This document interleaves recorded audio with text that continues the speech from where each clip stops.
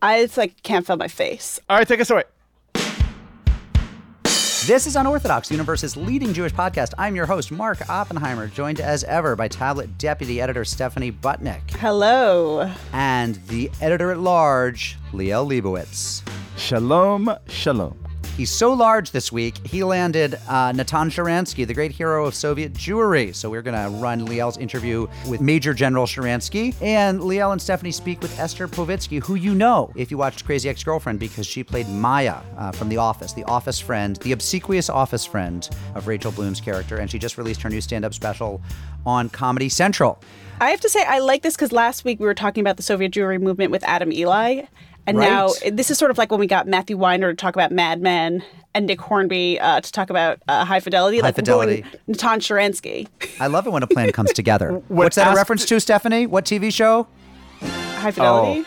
Oh. Is that right? Liel. No. Educator. That is the A-team, my friend. The A-team.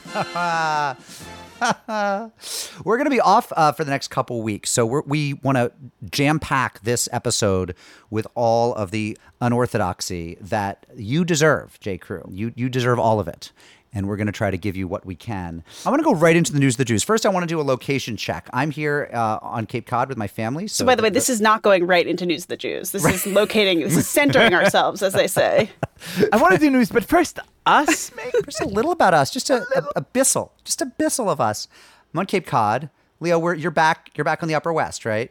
I'm headed to Cape Cod. By the time you hear this episode, I will be on Cape Cod. And Stephanie? Guys, I'm still in the same closet I've been living in since this all started. Congrats on all your fancy vacations, but some of us here are still trucking. Our AC now makes this harrowing sound. I think it's the motor, but who knows? It still works. So here we are. I do have to say, I don't know if you can see it on my face, but I had some dental work done today. It's fun because half my face was numb, and then I was like, oh, I have to record a podcast. So hopefully I can feel my tongue by then. But I will say I've never felt as safe as I felt in that dentist's office where they have a HEPA vac filter and a UV light and they fog the rooms after each person. I had to gargle hydrogen peroxide twice for 1 minute each. And I was like, this is horrible. It was horrible. I think I swallowed some. So a while back, I was invited to be on a panel with the late, great Alan Rickman. Ooh, that's a strong panel. A day or two earlier, I had some dental work done. And I'm sitting there on this panel, and the one thought that goes through my mind and absolutely terrifies me is that he will think that I'm doing a bad Alan Rickman impersonation because my cheeks are so numb. I sounded like that. And so I didn't say much. I'm very curious what panel would have had you and Alan Rickman on it. Yeah, just Jews. I'd rather not say.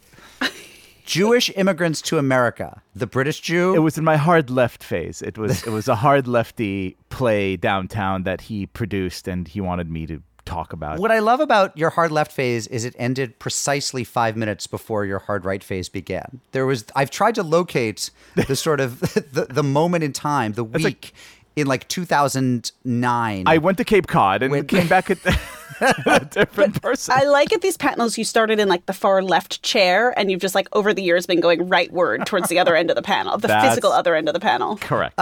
Now that we've, touched base and said something about ourselves, let's move into the news of the Jews, because this is not just the news of a Jew or two, it's the news of all Jewry. And what I mean by that, of course, is that it has been announced, whether this comes to fruition or not, we shall see, that there will be a sequel to Dirty Dancing, one of the most iconic Jewish movies ever.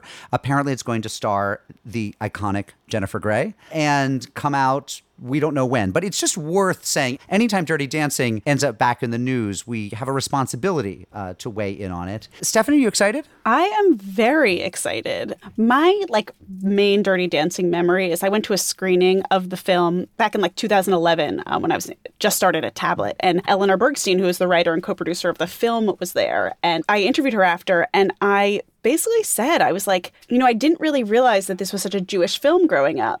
And she was just like, what is wrong with you? And it was amazing. It's when you grow up in Great Neck, that's a Jewish film is just a film. Yeah. Here's a movie with all of these people in it. But so what she said was, she was like, it's a Jewish film if you know what you're looking for, was what she said, which I love. Mm-hmm. But Mark, if I'm not mistaken, Dirty Dancing, a movie you have never seen? Right. So What? I don't think I've made this particular confession before. You know that I've not read Anne Frank's Diary of a Young Girl. I've never fasted on Tisha B'Av, and I've never seen Dirty Dancing. It may be the only Patrick Swayze movie I haven't seen, for what it's worth. It's just so weird. Like, I get it. You don't go to museums. That's one thing. But, like, Dirty Dancing, that's canon. I'm not avoiding Dirty Dancing. And in fact, I will commit right now to watching it. I'm not avoiding it. I think I'd love it. It checks many of my boxes. It's pretty much Deuteronomy and Dirty Dancing. Those are Right. the two. It's Deuteronomy dancing. Yeah. Deutery dancing. It's clearly a movie I should see, not least because Jennifer Grey zoomed to the top of my list of favorite actresses with her work as the lightly closeted mother in one of the greatest limited run streaming series ever, Amazon Preme's Red Oaks, set at a Jewish country club in New Jersey in the 1980s, starring a Welsh actor whose name I can't remember, but he plays Jewish brilliantly.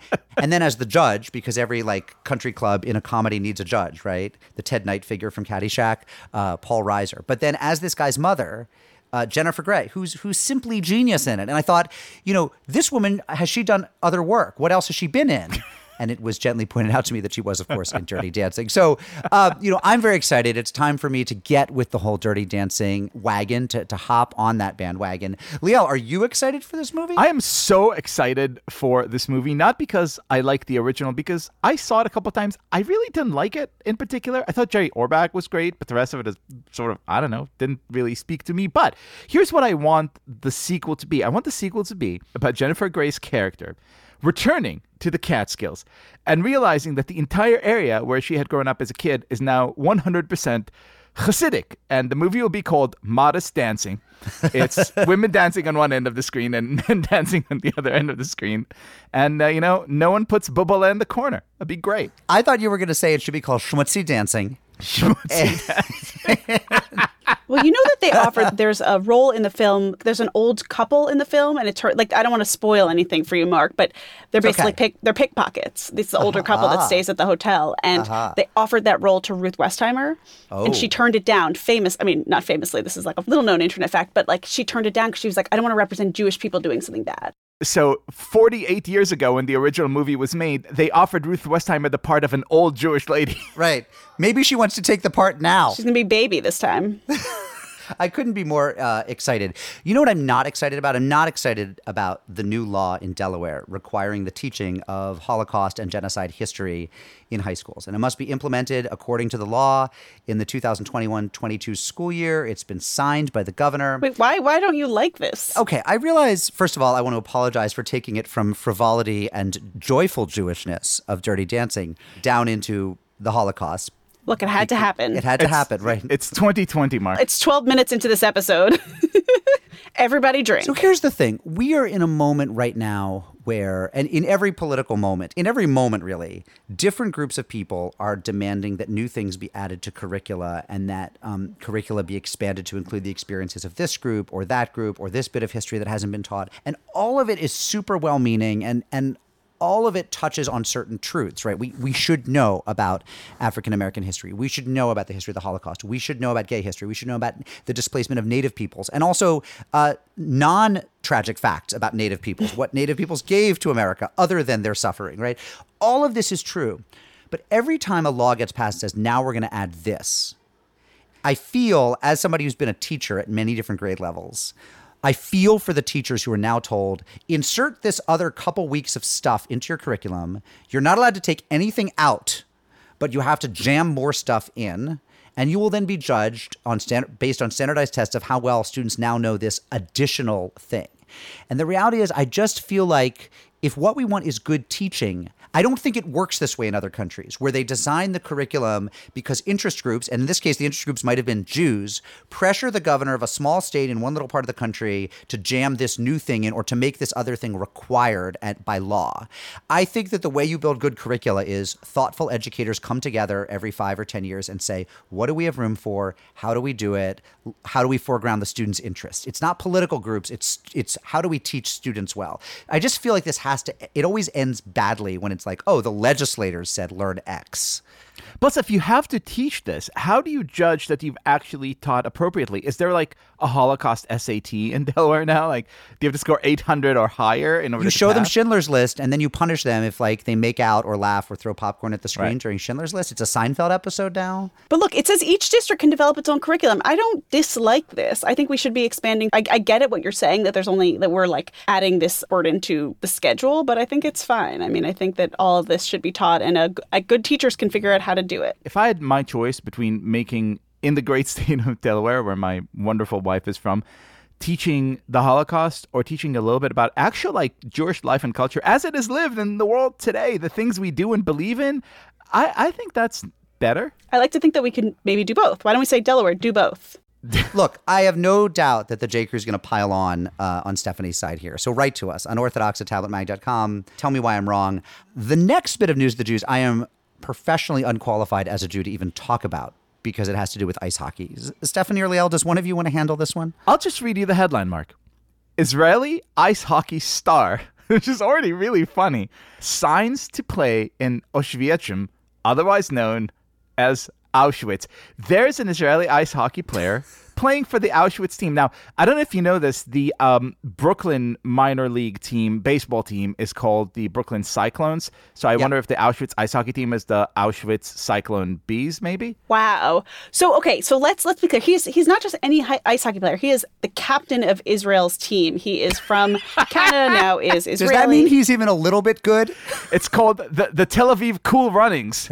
The town of Auschwitz is like the Polish town outside of which Auschwitz was built, and Auschwitz is the German translation. And actually, the Yiddish word for that town is Auschwitzen, which is it was a place where Jews lived for hundreds of years. And there's actually like this really, really interesting history of the Jews in Auschwitzen. And anyway, that's just me going off on a tangent because, you know, how often do I get to talk about Auschwitz, a place I have actually been. I stayed there for 7 nights while I was on a fellowship through the Auschwitz Jewish Center based in Auschwitz. And I really, really hope Eliezer Sherbatov, who is 28 and is now signed to the Auschwitz. I don't even know what their team is called, but basically he's like, I'm excited. I've not seen any anti-Semitism in ice hockey. They're called the Obersturmenführers, I believe. But you know what he says? He's like, I want to win the championship, the Polish Cup, and the Continental title, and then everyone will know the one who did this is a Jewish Israeli. Hey, and Stephanie, like, that's amazing. Yeah. if he wants to win, you know what he has to do? What?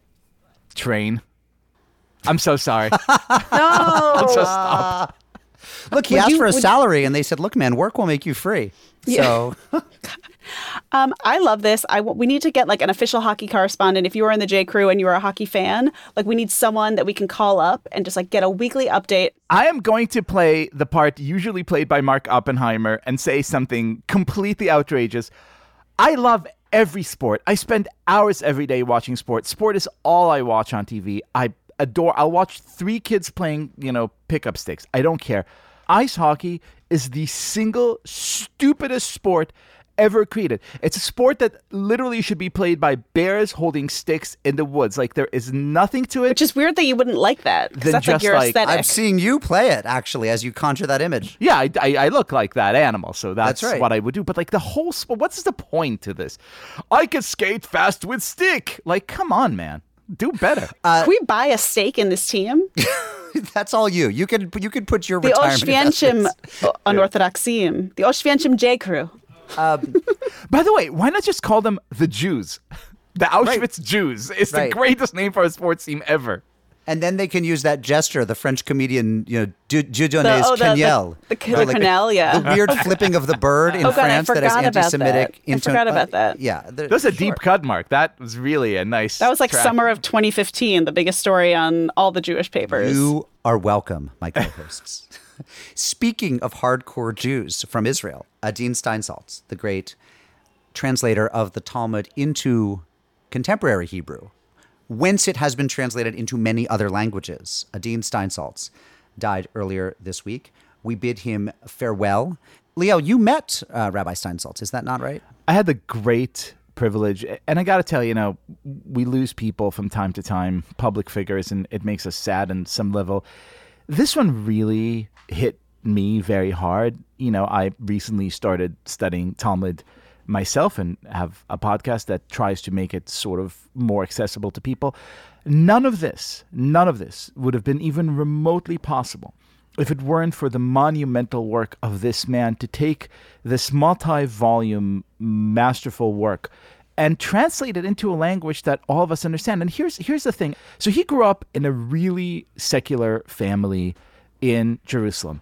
So secular that his father, who was not only a devout atheist, but a hardcore communist who went to Spain to fight for the Lincoln Brigades against, Franco's fascists. So he's like 14, 15, and he's beginning to become religious. And he's very afraid that his father would sort of not disown him, but, be really dissatisfied with his life choices. So he goes to talk to his dad, and he says, well, are you going to be okay with the fact that I'm, becoming religious? And his dad says to him, son, there's only one thing that I will never, ever allow you to be, and that's ignorant.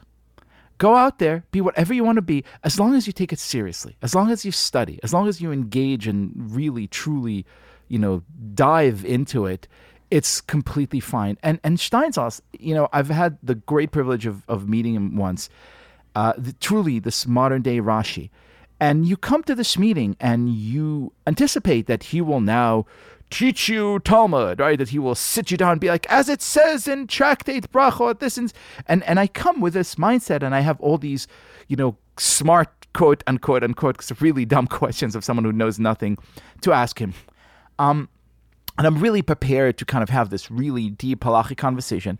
And he starts talking, and some of the things he's talking about are about Talmud, and some of the things he's talking about are about, science and math and politics and the world and news. And then listening to him talk, after a minute or two, you realize there's actually no distinction for him. For him, all fields of knowledge is Hashem's work. There's no difference between this thing or that thing or the other thing. They're all things that we must understand, all fields of knowledge that we must pursue.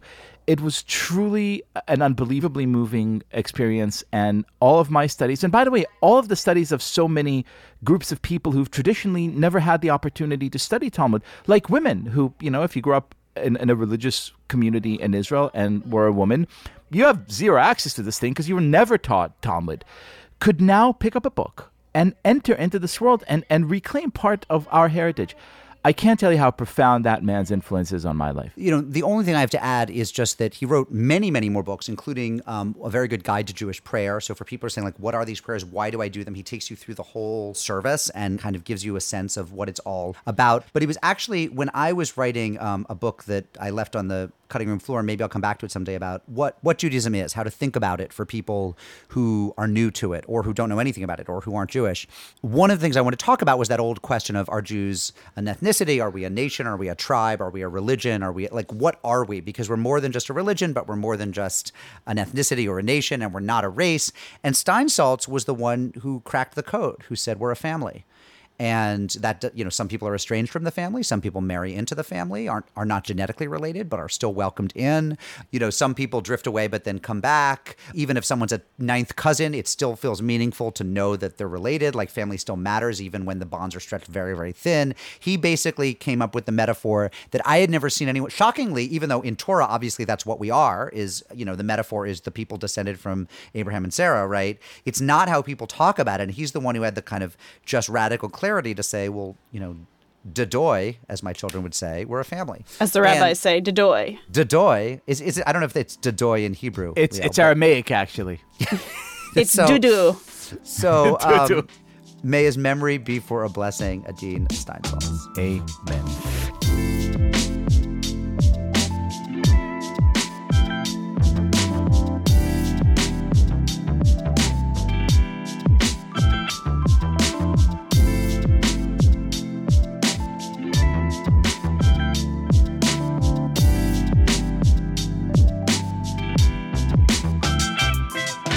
We first saw Esther Pravitsky in her recurring role on one of our favorite shows of all time, Rachel Bloom's Crazy Ex-Girlfriend. Esther played Maya, one of the annoying coworkers.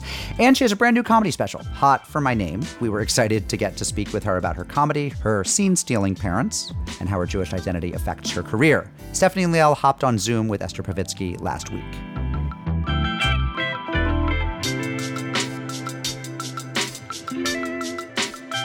Our listeners will know our guest, Esther Povitsky, as Maya, Rachel Bloom's needy millennial coworker on Crazy Ex-Girlfriend. She currently stars in Hulu's Dollface, and her brand new Comedy Central stand-up special is called Hot for My Name. Welcome, Esther. Hey guys, I love that you called my character needy because I feel like they don't call Maya needy, but it's so accurate. It's like an affirmation for you. Yes. Your new stand-up special, Hot for My Name, is out. We've all watched it. We think it is very funny. It obviously shows you doing stand-up, but it also shows your parents. And there's an unlikely star, which is the city of Skokie, Illinois.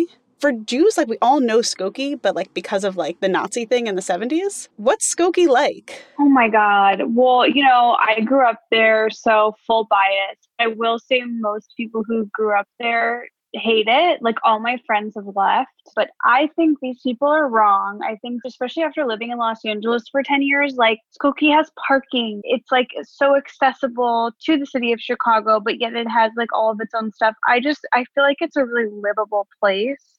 And as someone who's been in a city for so long, I really kind of miss that because I do feel like you kind of get like a piece of every pie there. Isn't it amazing, though, that when we're 20, we're like, I want to leave the stump. I want to go to where there's action and excitement. And then we turn 30, it's like, pretty much I only need parking. Like, any place where I could just put my car is great. Yes, that is so accurate. Here's how great the stand-up is. I was on my freaking Peloton, hating myself and hating life, and I started watching it. And I stayed on the bike for the whole thing. Like, I didn't even want to get off the bike because it was so great. So what made you decide that your parents are basically going to be co-stars in it? I actually pitched the special to Comedy Central. Right away, Comedy Central was like, yes, we want to do this. And then I called my parents and told them, guys, great news. Like, I'm going to have a comedy special. And they're like, yay. And I'm like, and you guys are going to be in it. And they're like, what? So this whole thing is, the reason we're in this is because you want to show people why you're so neurotic because of your upbringing, right? Well, I didn't say I was neurotic. Well, what are you? You seem to be... I'm too scared to ride a bike or swim. I'm pretty needy. You're needy? All right, but... Some people say that. Why? What do you attribute your tenaciousness to? Where you stick to it and you. Oh, that's easy. It's that. Unlike some people where their parents said, "Oh, you're so good. You're so good." For me, right at an early age, you guys told me I was bad at stuff. So that was not new to me. That would never discourage me when I went out in the world and someone said, "No, you're bad." That really just fell right off me because I was so used to hearing it from a young age. I'm used to trying and failing. Because your abusive parents? No, because my parents never thought I was special. Oh, God, let me out of the car! Sometimes... Let me out of the car! Mom, Yeah, you're wrong. am I wrong? Yeah, I think so. I don't think we were awful. No, I didn't say you were awful. I'm not going to be in this thing. I don't think we were negative. We're going to get arrested if she puts this on her special. No, we don't think that's a good idea. We don't need to be in it. You can do it. And I'm like, well, I don't have enough material to do this without you. So you can either have a daughter with a comedy special and be in it or none of the above. What is a pitch like? So initially it was actually Adam Sandler who had seen my stand-up and decided that he wanted to produce my stand-up special. So that's kind of the first step that gave me the confidence to feel like, okay, this is a real thing. Like, I can do this. We can go pitch this. And so I went into Comedy Central with my friend Nick Goosen, who directed it, who also works with Adam Sandler. And we kind of pitched it to Comedy Central as like, look, we're going to go in between the stand-up bits and we're going to show you with footage of my family why I'm a comedian. Like, and I also felt that to get to know me through just my stand-up is not enough. Like, I think that there's so much more, and especially just seeing how I was raised and how my family treated me and what they think of me. And it's too hard to pitch my dad. I mean, you've seen it. It's like I could not imagine sitting and trying to explain what my dad is. And in fact, when I had the show Alone Together, I had Fran Drescher played my mom. And we were going to do an episode where my dad came. And I was like, no one can play my dad. I came up with one person. It was Richard Lewis. and he was busy doing Curb, so he couldn't do it. And I was, okay, I'm just not going to have a dad on this show because no one else can do it right. Can you tell us a little bit about Maury and Mary, your parents? Yeah, I really refer to them as this like toxic combination of people, but I mean that in the nicest way. Like, they are not supposed to be with each other. Like, they just don't make any sense together. My mom is this like quiet Finnish woman from Minnesota who is like shy and like is a perfectionist and like makes her bed 4 seconds after she steps out of it. And then my dad is just this like maniac Jewish gambler. I don't even know how I would scratch the surface on explaining him. So they're just so different from one another and they make no sense. And so like that is what raised me and made me who I am. Now that I'm an adult and like see how people raise their children and how my friends have been raised, I'm like, oh my God, like we did this all wrong with me. Like this was all like not the normal way. One of the greatest bits of the special was the part in which you summon your parents to a quote-unquote surprise meeting at Comedy Central, in which the producers tell them basically the opposite of all the bad, horrible things that they'd ever told you. She's a pleasure. Wow. A mature pleasure. Did you have something that you wanted to say that you felt was so important that you video conferenced in from LA? Yeah, I mean, I would say this, that one special thing about Esther is that she's always the same. We're never concerned about which Esther you're going to get. You know, like, why would we be? Because she's always the same. Wow. And also, no, like, dramatic, like, moments, no big explosions or, like, crying. Just all around positive. Wow. I mean, what do you guys think about what you just heard? Well, I hope it's true. It just doesn't sound like our Esther. It's funny. It really is. I guess I don't understand what's so funny. Well, theirs seem to saying that you're consistent. Growing up, it was inconsistent. You never knew which Esther you were going to get. So I imagine writing a bit like this. There was a point in which, you know, you hit save and you sort of go to bed and you're like, this hurts. This is my life. So Comedy Central, rightfully so, was like, so you guys are just gonna shoot footage? Like, you're not gonna plan anything out? Like, so we decided, like, fair enough, we're gonna write one bit. And so the bit that we wrote was the conference room scene that you're talking about. And the idea behind that was, okay, we're gonna sit in the conference room, we're gonna bring my parents, and we're gonna have Comedy Central tell my parents how well behaved I am. And it'll be funny, you know, like Comedy Central execs will say what a good girl I am and what a good job I do. And my parents will be like, wow, this is amazing. And then that'll be the bit, right? What I didn't plan for or expect was that my parents would totally like react honestly and openly without any shame or embarrassment consideration and just completely ripped me to shreds. Their reaction was so honest and real. It was funnier than anything that we could have put together or come up with. And so it ended up being one of my favorite scenes, which I going into it, I was like, oh, I hate pre-produced stuff, you know, but this, because it became like this like organic thing where my parents humiliated me, it ends up being so funny. And yes, to answer your question, I totally was like, wow, okay, so now everyone at Comedy Central like knows that I used to bite people or whatever the fuck my parents told them. So the title of the special is Hot for My Name, and your name is obviously Esther Povitsky. And I sort of want to talk to you about, like, on the one hand, like, it is a Jewish name, but that's not really the issue people have, is it? Is it like Esther? What's the thing? We have neighborhoods full of them in Brooklyn, by the way, if you want to meet some kindred people. So with that name, you meet people growing up and they're always like, that's my great grandma's name. Like, it's everybody's grandma. It's my grandma's name. Like, it's a really common grandma name. I'm actually surprised that you guys are saying there's young Esthers there. That makes me happy. I think they're all like Hasidic Jews. Of course. I just think Esther Povitsky together, I don't know why, the most Jewish name I've ever heard. Like, I don't know. What does it sound like to you guys? I mean, look, you're talking to Liel Leibovitz and Stephanie Butnick. To us, it sounds like Midwestern wholesome American. Like, it's great. No, I mean, it's interesting. Like, to me, it's like an old country name in the best way. Like, in the shtetl, you go to Esther Povitsky and she, like, runs, you know, she's, like, running some kind of, like, business from her home, I imagine. She has the best pickles, Esther Povitsky does. She's tie-dyeing in her backyard. Yes. Wow, I'm really living it out then. That's so great. I had a joke about that, like basically that I'm hot for my name was a bit that I have. And yeah, it's just based on, well, it's like, come on, you guys know it.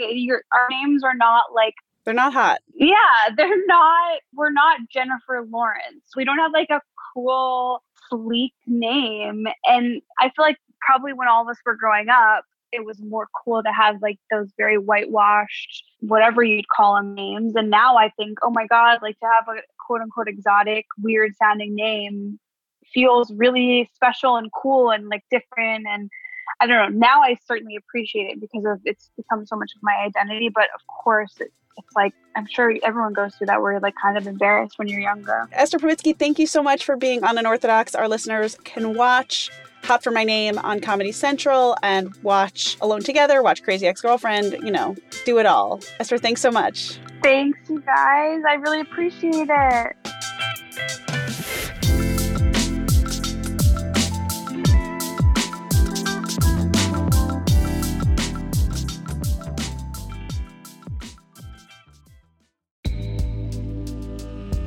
Broadway comes to the 14th Street Y on Tuesday, May 21st. Join us at 7 p.m. for a conversation with cast members from Prayer for the French Republic, the Tony Award-nominated Best Play. Tony nominee Betsy Adom and fellow cast members Frances Benhamou, Ethan Haberfield, and Ari Brand will take part in a lively discussion moderated by the New York Times' Mark Tracy. They'll talk about the play's themes of Jewish identity, French culture, and Zionism in times of rising anti-Semitism. This event is part of 14Y's spring season of Jewish culture. As a Jewish community center, 14Y offers a variety of opportunities for people to discover, explore, and connect with Jewish life. Visit 14streety.org to learn more and purchase tickets to Broadway at 14Y.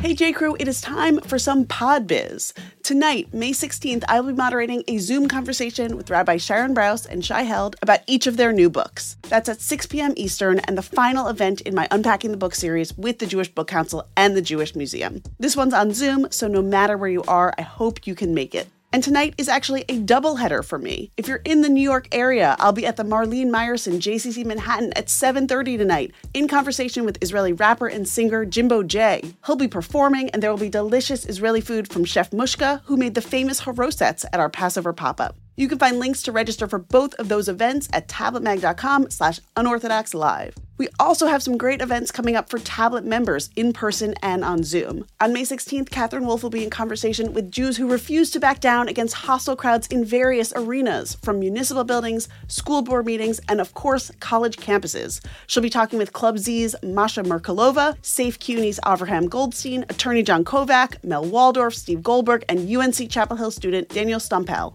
Also coming up, a warm and intimate Zoom for those who have lost friendships since October 7th.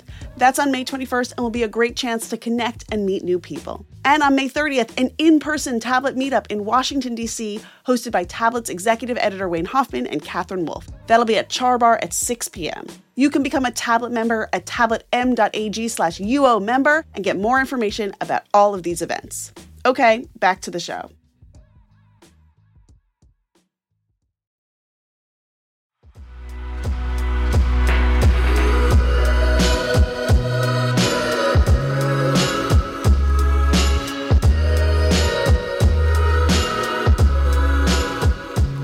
Natan Sharansky was one of the most famous refuseniks. That's the term for Jews who were refused exit visas by the Soviet authorities.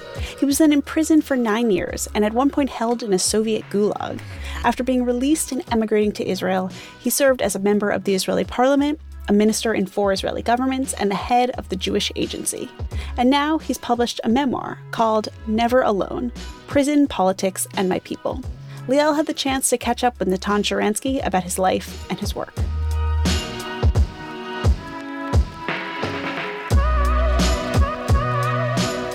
Listeners of Unorthodox who know me know that I am this tough, gruff Israeli who doesn't show his emotions very often. I gotta tell you, I am very nervous and very excited right now because I'm talking to one of the very few people alive who I could genuinely and honestly call my absolute hero. He was one of the Jewish refuseniks who fought and won against the evil empire and won his freedom to go and join his people in Israel.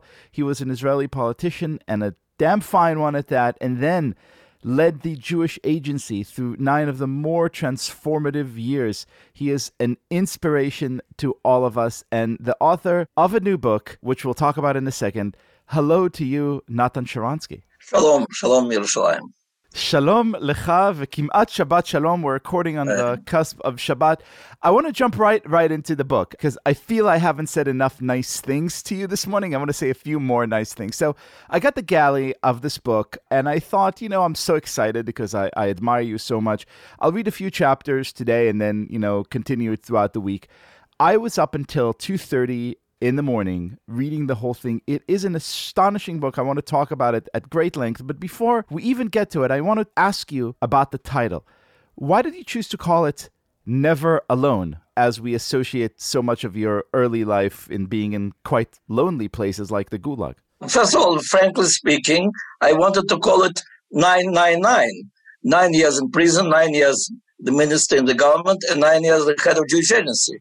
And I thought it's kind of funny, but the publisher said that it looks like in a joke, and also it's like devil's symbol. I don't know. I didn't know all these mystics of American life, but the natural title is Never Alone because the book is about my dialogue, about the dialogue of Jewish people, those who are in Israel, those who are in diaspora, and those who are sitting in a punishing cell like me, as if I am isolated from all the world. But, from the moment I joined this amazing world of Jewish people, I really never felt myself alone. And the most important thing in prison was not to let KGB feel that you are alone, that you are abandoned. And thanks God, it was very easy simply to continue this connection with my people. And I have to say, frankly, that my connection, by this feeling that you are not alone, that you are connected to all the world, was by far the strongest in the Soviet prison. It is very difficult to reach that level of purity, of interconnection of souls as in prison. You wrote something like, it's very easy to be a Jew in a Soviet prison cell. I mean, you don't have to keep kosher, you don't have to, all you have to do is exist and survive, and here you are connected to the Jewish people. No, it's not exist and survive. All you have to do is to say no to KGB. And the moment you say no, you are not ready to accept that generous proposal to give you back the life of Soviet slave. You made everything what you could. You don't know how people can fulfill all 613 commandments. But here you have one commandment, say no to KGB, be true to your people and yourself, and that's all. Give me sort of that bird's eye view of the transition. 9 years in a Soviet prison, 9 years in the pinnacle of Israeli politics, 9 years at the head of the Jewish Agency.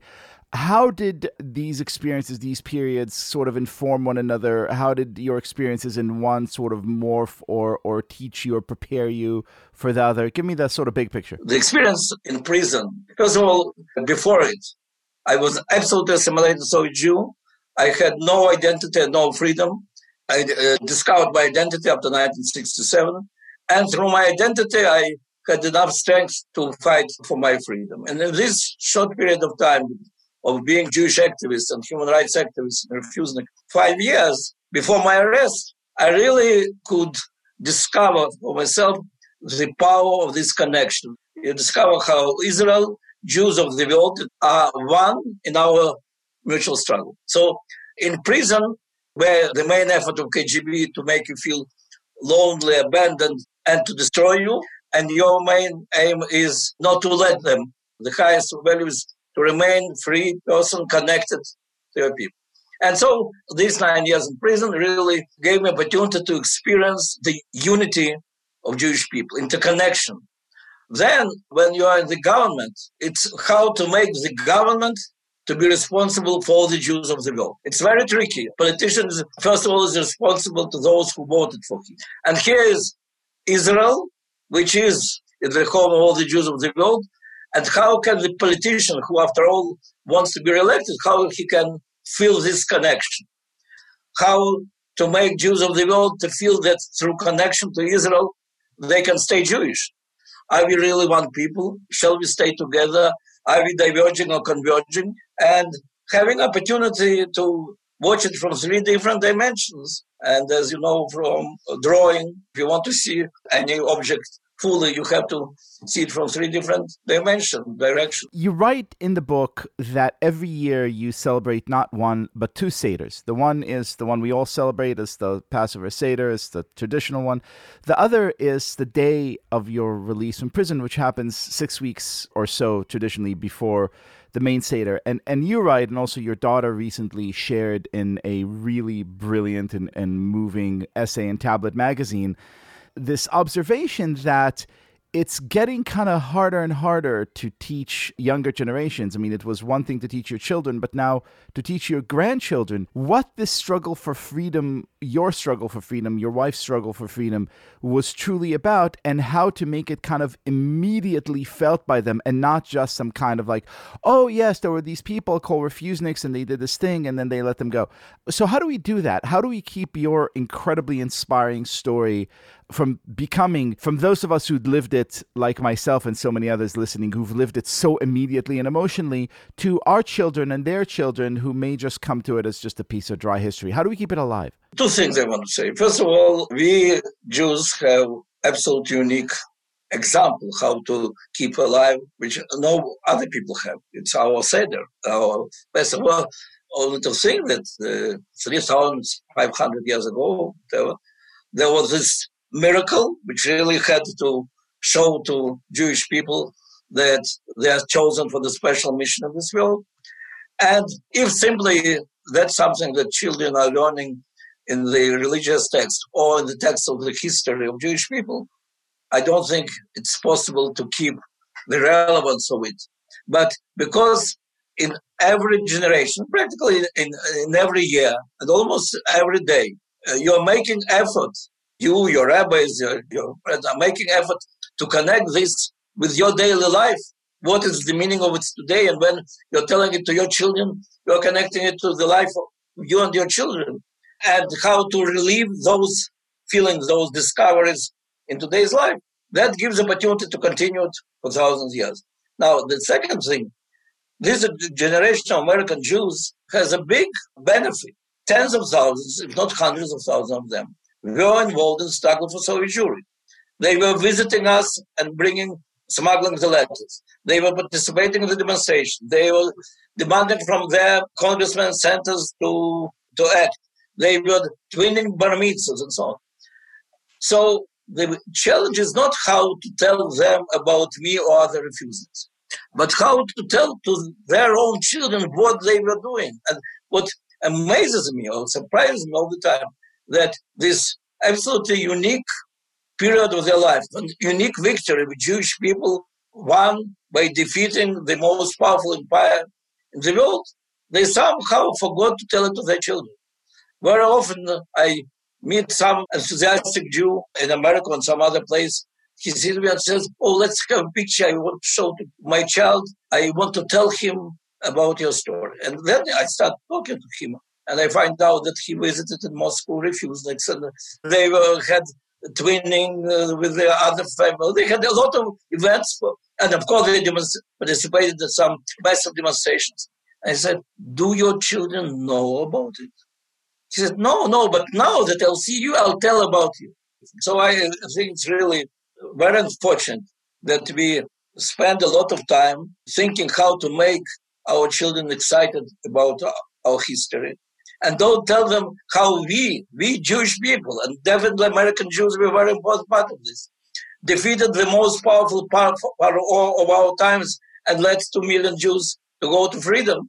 And this story is so closely connected to 20 years of their own life, and it disappears. So speaking of children and what they do and do not know, there is a part later on in the book that speaks of your speeches and engagements in American college campuses. And there are a lot of dispiriting stories there, but one in particular sort of broke my heart. You come to a college campus and this young woman shouts at you that Israel is an apartheid state, and you stop and say, hey, lady, I knew Nelson Mandela. I was an observer in the South African election. Do you want to talk? I'll explain to you why I don't think you're correct. And she just looks down and says, no, I don't want to talk to you. What's going on college campuses from your perspective? She came there with a good group of demonstrators when I and Michael Douglas were speaking. And they were with all the slogans about apartheid. And I went to the demonstrators, and they chose her because she was young. She definitely didn't live in this world when there was apartheid in South Africa. And she looked Jewish to me. And I came to said what I said. And then she looked to her like ringleader, some guy, and he gave her some sign. And then she started shouting, "We did not come here to talk to you. We came here to demand boycott Israel." And everybody started shouting.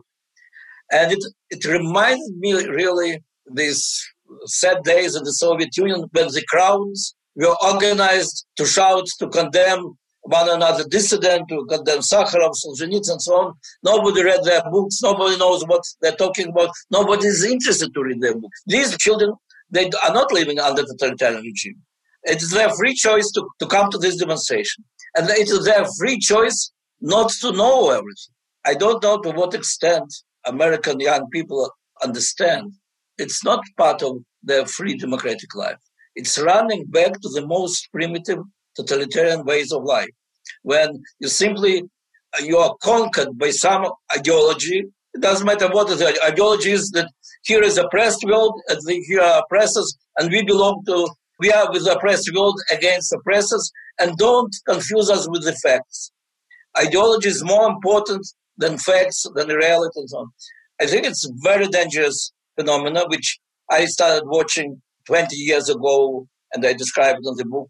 And I see how it's developing on the campuses. The campuses were the first where it started developing. In fact, in 2003, after my first tour, the campuses, I came to Ariel Sharon, who was then Prime Minister, and said that I believe the most important battlefield for the future of Jewish people is American campuses, universities. And then I was concerned, and I'm even more concerned now, not because Israel is under pressure. By the way, I don't believe that BDS and all these movements damage in any way to economical or other positions of Israel. But it definitely makes a lot of damage by disengaging young Jews from Israel and from the very exciting, interesting world of Jewish identity. I mean, one of the tragedies of this book is that it contains so much insight about so many topics that I could literally keep you here for hours asking reams of questions about everyone. But I want to get to what is at the heart of it, which is really the, shall we say, the challenges and opportunities facing the Jewish people. And I want to start with the challenges in an unbelievably candid way. That really, I mean, look, I read a lot of political books and memoirs. I don't think I've ever seen this level of openness in a book from a public official involved in something at this scale. You write about the debate surrounding egalitarian prayer in the Kotel, which is something that was one of your signature fights. You're deeply involved with it. This, for our listeners who don't know, was an attempt at a compromise that would allow mixed gender prayer at the Kotel for Reform and conservative Jews. Currently, the Kotel is divided into a men's section and a women's section in the Orthodox fashion. And you have this moment in the book in which you write about someone who has been your friend for 30 years, has been your political partner, has been your colleague, the current Prime Minister, Bibi Netanyahu.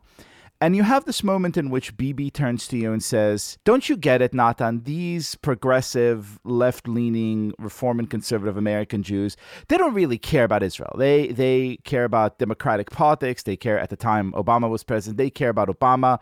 They're not going to tell us what to do. And your anger and your disappointment were very palpable. Tell us a little bit about this moment and what you learned from it. Again, I hope that I present, it's a much more complicated situation than the way how you now speak. It seems okay that Prime Minister was a good guy, and some moment he has twisted his mind, and now he doesn't think good about American Jewry.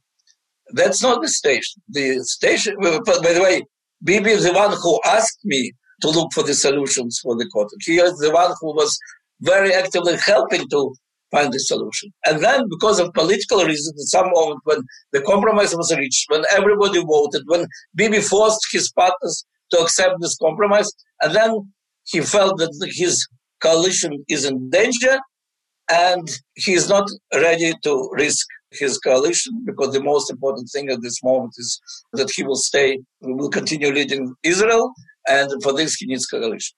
That's one side of it. The other side is that Bibi did have reasons, seriously not connected to Putin, to feel that for so many of his critics, they don't care about security of Israel. Both sides exaggerate. Nobody is betraying nobody. That's exactly what I'm trying to explain. But the disappointments and bitter feelings are real.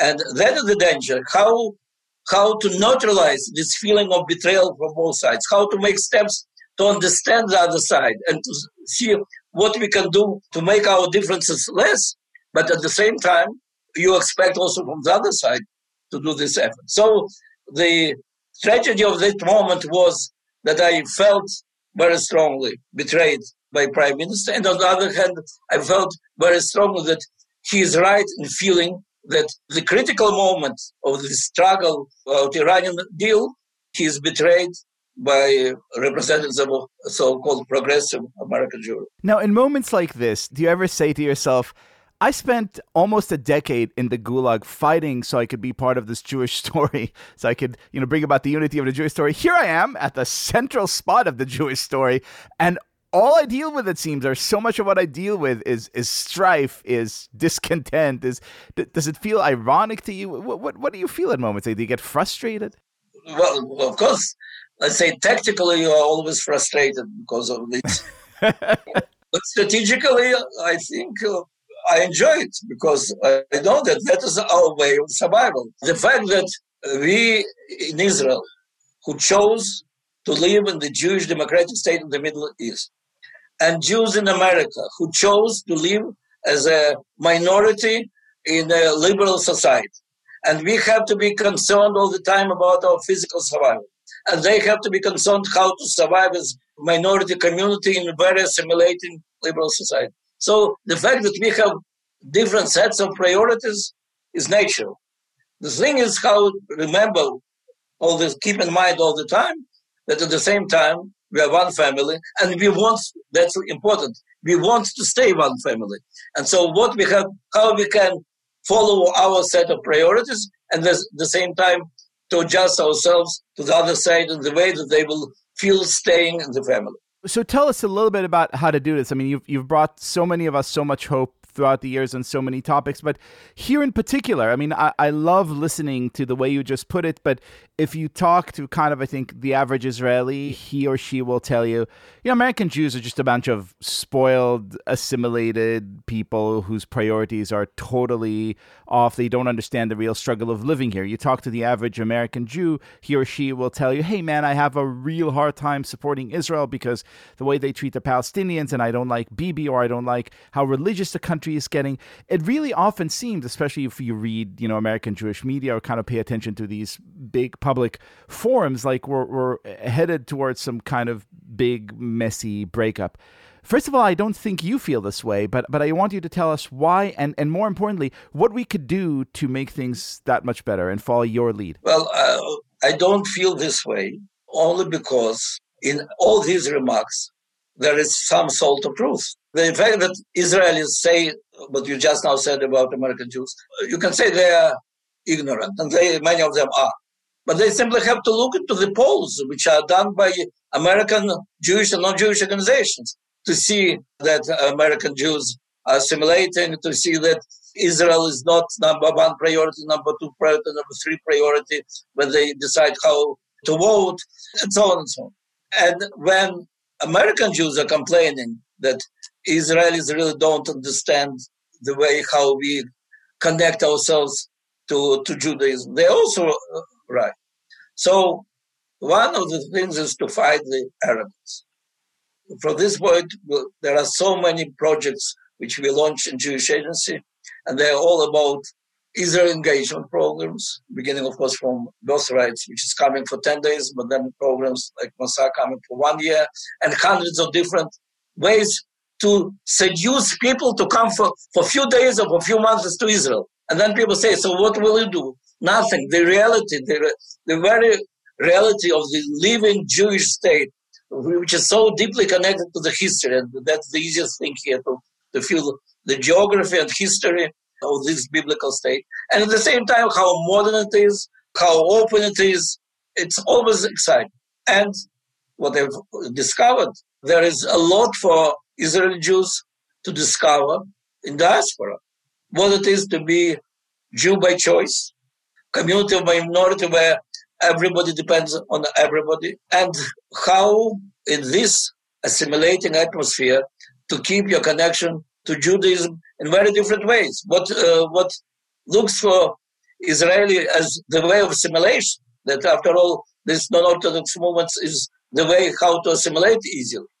When they spend some time inside the American community, they discover that is the way how to survive Jewishly in this assimilating station.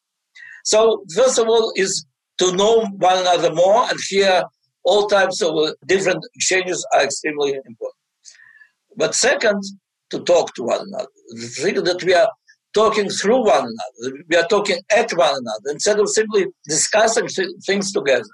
Knesset has 3 sessions during the year. If before the beginning of every session, there will be special meeting or round table between, let's say, 120 members of the Knesset and 120 representatives of different Jewish communities. And of course, the big question is how they're chosen. So, and all the questions which have to come during the next session for the debates of the Knesset, which in any way, direct or indirect, are influencing on the life of Jewish diaspora, will be first discussed there. Simply discussed. Of course, they don't have the power of voting. So. But when the most basic questions of our Jewish coexistence are discussed, nobody thinks to invite representatives of American Jews. But also the opposite things are true. So let's say Reform Jewry is taking decision which can be disconnected from conservative and any other movements not speaking about Orthodox. Nobody can decide it for Reform Jewry. But did you discuss it with your partners of conservative Jewry? Did you discuss it with the rabbis in Israel, what kind of problems in the future will appear and how we can make them solved? You know, even the fact that both sides will feel and will know that their opinion is taken into account. As it happens in the family, 2 sons are taking very different decisions, but they're discussing it in the family, and then they take responsibility, but at least the family understands where we go and what we have to do together in order to avoid the split. Because if we are family, we have not to compete who betrayed more the other, but to compete who explained better to the other your problems. So Nathan Sharansky, 9 years in the Gulag, 9 years in Israeli politics, 9 years in a Jewish agency. Now you're a young, free man. What are you going to do now? First of all, I'm a young free man from 1967 when I... From that time, I was Jewish activist, human rights activist, refused the prison of Zion, activist of Aliyah, the member of parliament, minister, head of Jewish agency. Doesn't matter. I did the same thing. I was trying to work on keeping this feeling of togetherness, reconnecting me and everybody who wants to listen to me with our own people. And that's what I continue to do as the head of the School for Shlichim of the Jewish Agency, and the head of the ISGAP Institute Fighting Anti-Semitism. And of course now it is even better part of my life because I have now 7 grandchildren. What is a big victory in our life because there was long period when we were afraid that we will not even start with having children. So when my first daughter was born, so the first thing which my mother, who was alive then, did, she took the picture of the daughter and sent her to the head of my prison. For her, it was like the best food that we have won. So now with every grandchild, I feel that the life is full of enjoyments. And you're reading the articles of my daughter, it's also additional bonuses. Sir, our debt of gratitude to you is enormous. We continue to be inspired by your courage, by your wisdom, and by your warmth. Toda rabba lecha. Toda.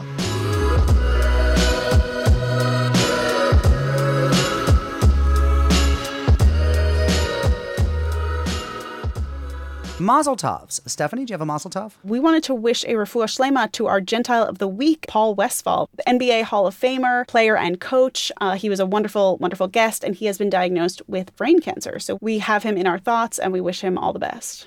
Liel? I would like to extend a hearty mazel tov to all the listeners of the Take One podcast and everyone else who is studying Daf Yomi, 1 page of Talmud a day, for completing this very day, as we record on a Monday, the second tractate of the Talmud, Masechet Shabbat. It's on to Eruvin, which separates the girls from the women and the men from the boys. No, that's a bar mitzvah. And it's going to be a bumpy ride, but worth it. It is. Simon Tova, Mazel Tova, Mazel Tova, Simon Tova. And I get to come back, right? The Corduroy Rav makes an appearance. The Corduroy Rav makes a prominent appearance very, very early on in the proceedings. And if you haven't listened or if you fell off the bandwagon, now's a great time to jump right back on. I think of it more as a Conestoga wagon. Just going through the wild west of Talmud. It's awkward because Mark was the corduroy Rav when he was like wearing corduroy blazers, and now he's wearing like corduroy shorty shorts, and it's just like a whole different vibe. I will always bring the right wardrobe item to my responsibilities. You will never see me. You will never see the corduroy Rav in denim. You will never see him in. I don't think I've ever seen you wear jeans. Do you wear jeans? Madras. Do you own jeans? Know, it's never the right weather for it because if it's really cold. If it's really cold, I want something with a little more heft. And if it's really warm, I wear shorts. I don't know. I own jeans. I have a pair of jeans. My mazel tov is to my friend William Deresiewicz. A lot of you knew him. His book, Excellent Sheep, about college students today, hit big a few years ago. And he has a new book that recently came out just in the last few weeks called The Death of the Artist, about how freelance artists, sculptors, graphic designers, writers, painters, musicians, how they make a living today. Now that the bottom has fallen out of all of our industries, how do they piece it together? And so he interviews a couple hundred artists about their work as Uber drivers, short order cooks, babysitters, nannies, you name it, and how they move on to Etsy and how they moved on to eBay and how they use social media and how they're kind of struggling. And here's the crazy thing. It's not only a truly trenchant social analysis, it's also a page turner. You actually want to find out if some of these artists claw their way out of their parents' basement, literally, not metaphorically. So really, go read The Death of the Artist. It's a great book, and hearty congrats to Bill Deresiewicz for that. I hope to talk about it more on the show or in the pages of Tablet soon. Unorthodox brought to you by Tablet Magazine on the web at tabletmag.com. We're also on YouTube. Go to YouTube and search for Tablet Magazine, and you can see your Unorthodox hosts in all sorts of states of déshabille and disarray. And it's embarrassing for us, but you'll enjoy it. Send us your thoughts at unorthodox@tabletmag.com. We're going to be back in a few weeks with a big letters and correspondence and voicemail blowout. So call us and give us your craziest thoughts, your hottest takes, 914-570-4869. The show is produced by Josh Cross and Sarah Fredman-Ader. Our assistant editor is Robert Scaramuccia. Our artwork is by Kurt Hoffman. Esther Werdiger is out on leave, and we're excited for her to come back soon. The theme music is by Golem, online at golemrocks.com, but the mailbox theme is by one Steve Barton. Rabbinic supervision by Rabbi Aaron Shub of Portland, Maine. And we come to you from many vacation spots near lobster shacks and other trafe experiences across the Northeast. Shalom, friends.